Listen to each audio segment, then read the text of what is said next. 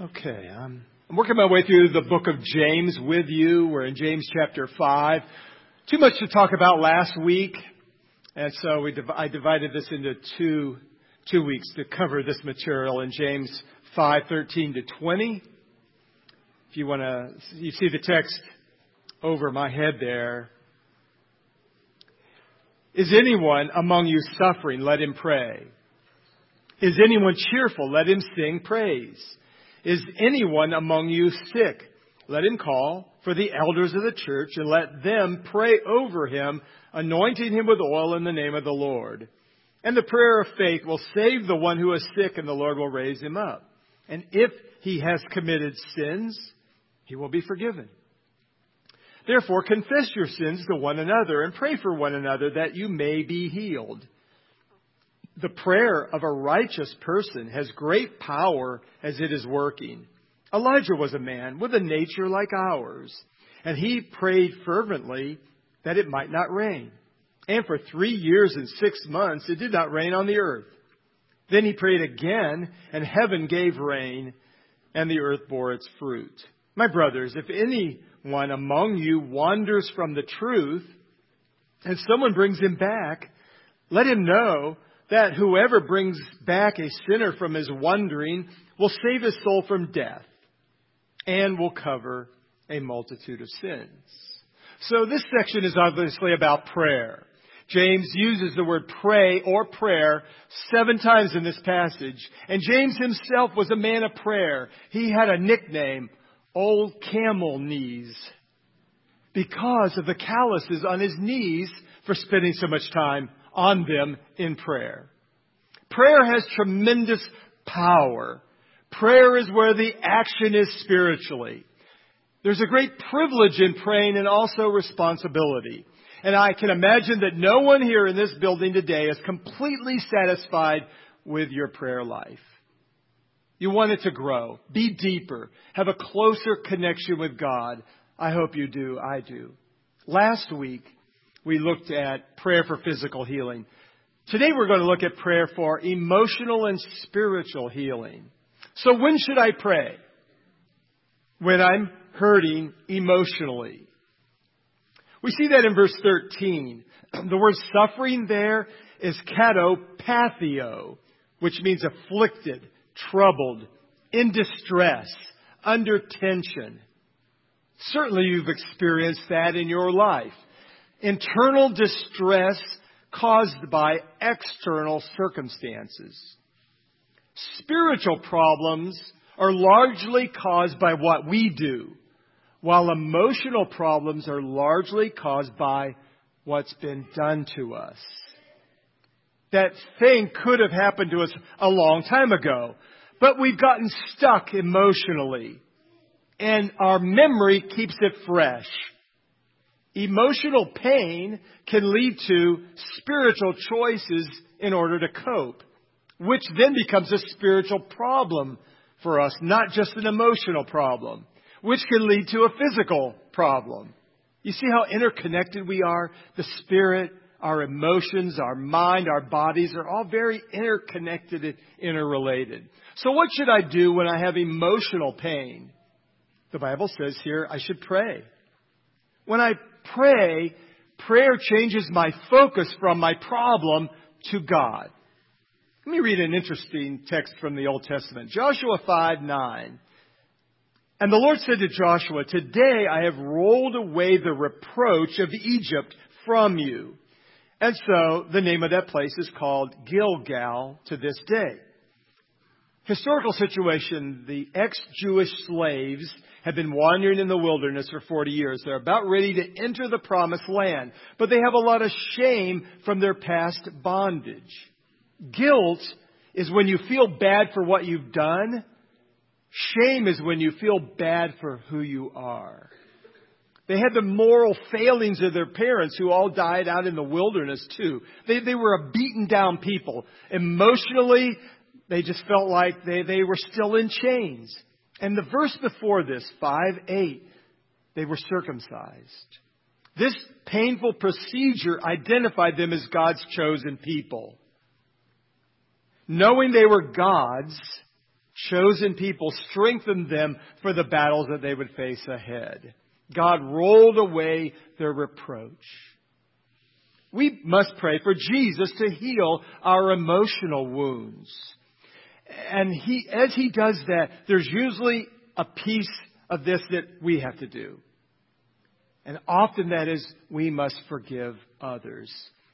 Forgive the one who hurt us. We let them off the hook. We won't punish them. We release them from the debt they legitimately owe us. Also remembering that they're not off God's hook. God will deal with him as He sees fit. In your sermon notes, if you're filling in the blanks today, on the back side of that is a little thing on steps to forgiveness that I've kind of cobbled together from different resources in my own dealings. So you can take a look at that, especially if this is something that you need to work on today. Who do you need to forgive? Next, James says, is anyone cheerful or happy? Let him sing praises. Praising makes us happier. Praising often led to miraculous deliverances in the Bible. For instance, 2 Chronicles chapter 20, an amazing story of Israel surrounded by their enemies. And the king of Israel cried out to God, God, help us. We're going to be destroyed by these enemies. And a prophet was given a word by God to go and tell the king, send the choir out in front of the army. How'd you like to be in that choir? So the choir goes out ahead of the army, begins to praise the Lord, and God sends confusion in the ranks of these enemy soldiers who fight one another, destroy each other, and Israel was delivered by God's mighty hand. They praised, and deliverance came.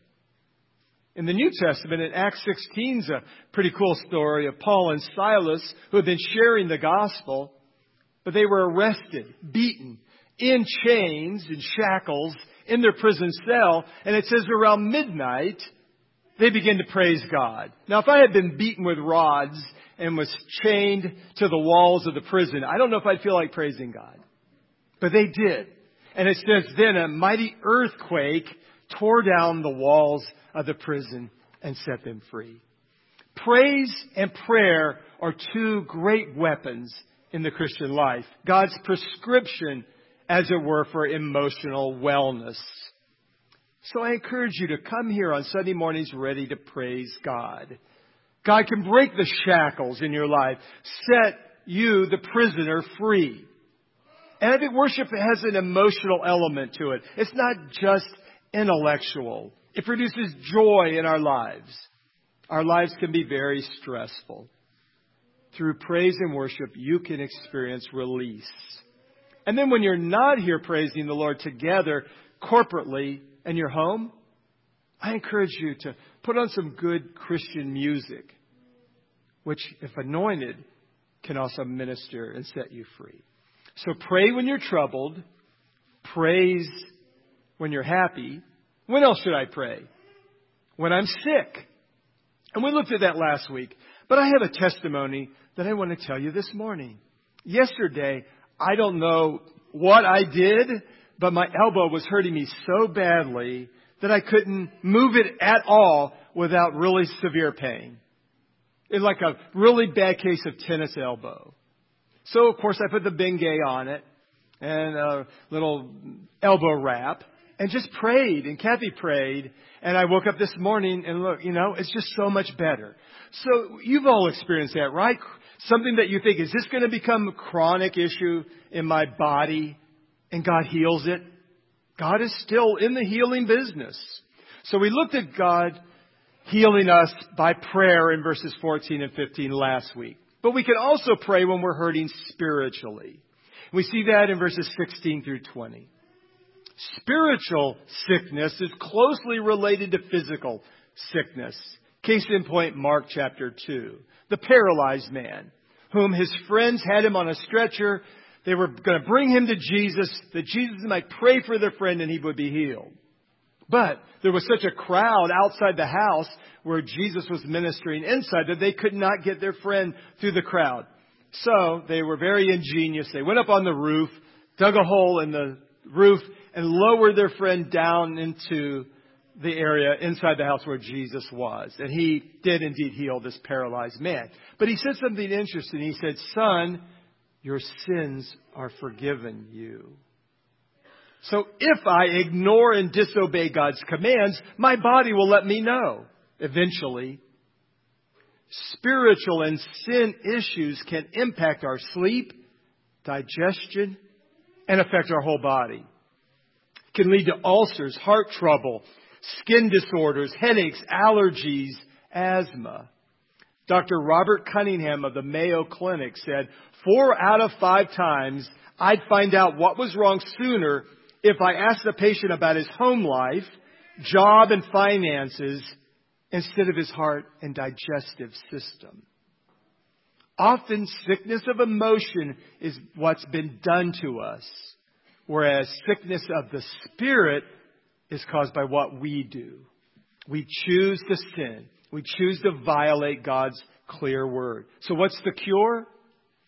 Confess your sins. Confess your sins. Sin alienates us from God. It separates us from God. But confession means to agree with God. God, you're right about my sin. I was wrong. Admit it. And ask God to help you. And because of what Jesus Christ has done on the cross, He is so gracious to forgive our sin and cleanse us from all unrighteousness and help us. I read this strange story, and it just sounds kind of hard to believe. But here's the story. A man was angry at his cow, and he kicked it. And in kicking the cow, he became paralyzed from the waist down. And he became very bitter about this. He was bitter at God for not healing him. Bitter at his pastor and church family for not visiting him more. Bitter at the doctor for not doing more for him. Bitter at the insurance company for not giving him more money. And bitter at the cow. So would God heal him full of all that bitterness and resentment? Well, He didn't. So this man struggled with this issue for some time until finally he let go of his bitterness. He forgave those that he thought offended and hurt him. And eventually he did walk. I had a pastor friend in Canton tell me about a lady that attended his church that had a chronic, serious physical condition that never got better through doctoring, through prayer. And so he began to just explore a little bit more in her life history, and he found out that she was harboring unforgiveness. Apparently, her sister had slighted her years ago, and she had never forgiven her sister for this. And as a result, had suffered spiritually, emotionally, physically. So the pastor said to her, I can continue to pray for you in your physical condition, but I really don't think it's going to change until you confess this sin and get rid of this unforgiveness in your heart. She refused, and he told me later she died. Unforgiveness blocks God's work in your life. Psalm 66:18 says, "If I had cherished iniquity in my heart, the Lord would not have listened." As I deal with the spiritual issues first in my life, then the emotional and physical issues in healing come right along. So confess your sin. To whom? To God, of course. But our text tells us to one another. Now, people have said this to me over the years. I've never told anyone this before. And confessing is very cathartic. You just get this thing that had been burdening you off your chest, and you feel a release, and you can feel better. So it's very important to have a trusted friend that you can share these intimate things with. Now, one another applies to verses 19 and 20. I'm not going to cover that. I think that deserves a separate conversation about restoring the wayward brother. We'll look at that in a couple weeks. But in the New Testament times, the believers confessed to one another. In the Middle Ages, they confessed to a priest. Freud said, confess to a counselor. And Protestant Christians today confess only to God. And as a result, we have a lot of hang-ups. I think it can be scary to confess our sins to another human being because they can be very unreliable, and untrustworthy. Reminds me of the story of the three ministers who were part of an accountability group, and they said, let's confess our sins to each other, and they agreed to do that. The first pastor said, I'm an alcoholic. No one knows this. I've struggled with alcohol addiction my entire life. And the second one says, my sin is lust. I'm really struggling with that. It's a continual battle for me. The third minister was quiet. And so the other two asked him, don't you have a sin to confess? He said, you guys are really going to have to pray hard for me. My sin is gossip. So, do I need to confess my sins to everyone? No. They're what I call layers of confession or concentric circles of confession. Confess as widely as the sin warrants and involves others. For instance, if it's a private sin, confess it to the Lord and your trusted confidant. If it's a personal sin between you and another person, go to them and confess your sin to them. And if it's a public sin, I may need to confess it more publicly again as the situation warrants. Now, who can pray?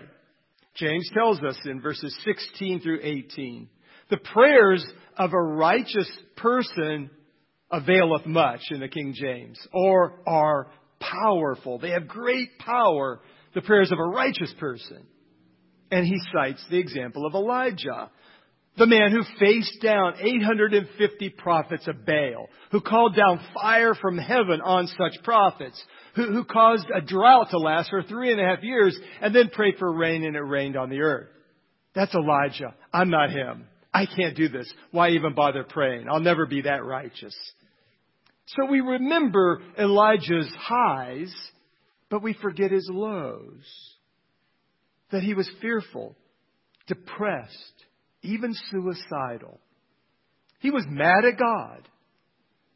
He was guilty, angry, lonely, and a worrier, just like us.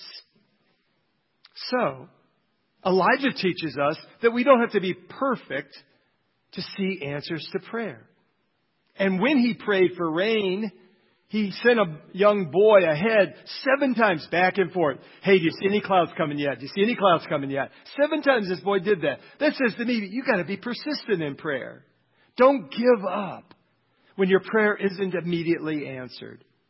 And how are we made righteous? Through the blood of Jesus Christ, not our own works. It says in Romans 3:26, it was to show his righteousness at the present time, so that he might be just and the justifier of the one who has faith in Jesus. He's our justifier. He makes us righteous. I'm righteous in him by his blood. How can I pray effectively? From the book of James, we've already seen 4 aspects of praying effectively. Let's review what we've already kind of covered in James and wrap this up. Let's review. The first thing is to ask. First thing in praying effectively is to ask. James 4:2. You desire and do not have, so you murder. You covet and cannot obtain, so you fight and quarrel. You do not have because you do not ask. It almost sounds silly to talk about prayer and say, hey, the first thing you have to do is ask. Right? It seems so, like, it's obvious, isn't it? But the truth of the matter is we don't pray. We fuss and worry and try to solve the problem ourselves before we pray. We may pray before a meal. We may pray in the middle of a crisis.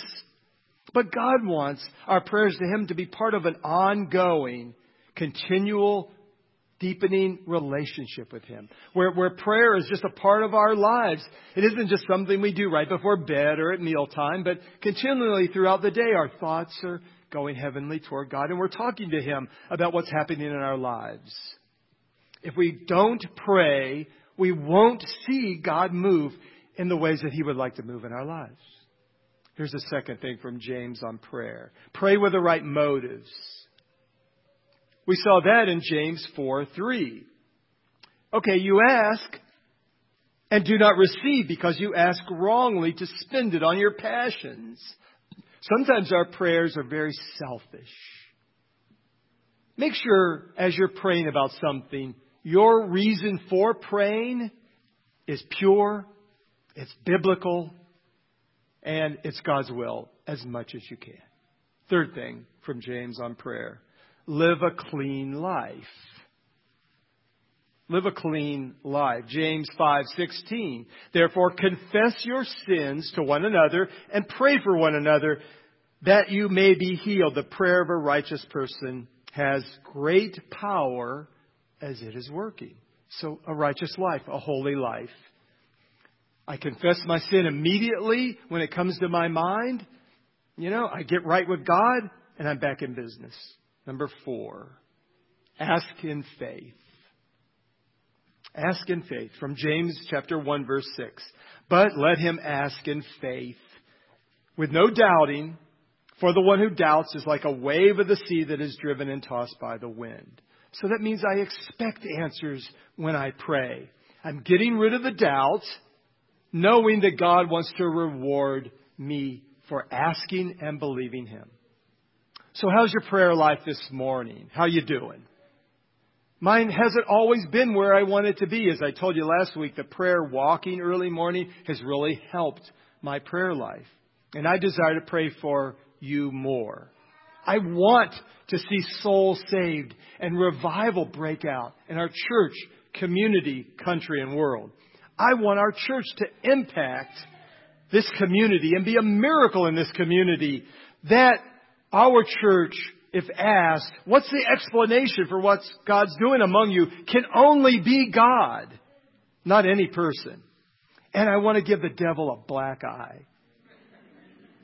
So I want to close by reading a quote from Francis McNutt. And it's primarily on praying for physical healing, but I think this quote could apply to any area of ministry that you're a part of. I think he's wise in what he says here. It is necessary that the minister, and that could be any of us, right? Not just me, be free of the need to prove anything. That he be free of any personal desire for achieving results. To be cast down when his prayers have failed to effect a cure means it is time to examine his motives to see how much of his own fear of failure is mixed into his ministry. I may think I am defending the honor of God by demanding faith, but perhaps what I am really defending is my own self-image as a minister of healing or as a Sunday school teacher or anything else. I must call to mind over and over again that the gift of healing is a manifestation of God's Spirit working through me. It is not a thing I have in my possession which I can turn on or off at will, but a transient grace, a passing movement of God's Spirit working through me to help someone else. In most healings, 3 persons are involved: God, the sick person, and the minister of healing. My part as the minister of healing is to pray the prayer of faith and then to move out of the way. In fact, the sick person is capable of asking for God's help himself without anyone else being with him at all. The key persons are God, who is love, and the sick person whose sickness elicits God's loving compassion.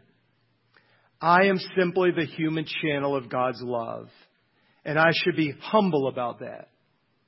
At times I am used. At times I am not used. I feel very uncomfortable when someone calls me a healer. The connotation is much like putting on a label of certification, a kind of rank, a something which one possesses permanently and over which he has control. But that is not true. Sometimes God uses my prayers and touch in order to heal. At other times, He does not. Why this is, I do not know. What I do know is that this inability to control keeps me humble. It helps me realize where the healing power comes from. So the minister is simply to pray as best he can, and above all, to love the sick person who came to him. Lord, thank you for the wisdom of this man. Thank you even more so for the wisdom you gave James as he wrote this inspired text of Scripture. And Father, we are human. We're mortal. We get sick in body, in our emotions, our soul. and in our spirit with sin. But Lord, your compassion and love is so great that you want to forgive and heal all aspects of our being today.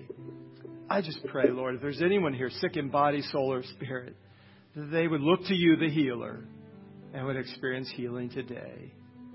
You are great and mighty. No one is like you. We want you to receive all the glory and honor for any answered prayer. In Jesus' name, amen. And like always, the altar is open here at the end of the service. If during the singing time you'd like to come forward for prayer, be glad to anoint you with oil and pray for you. Let's stand.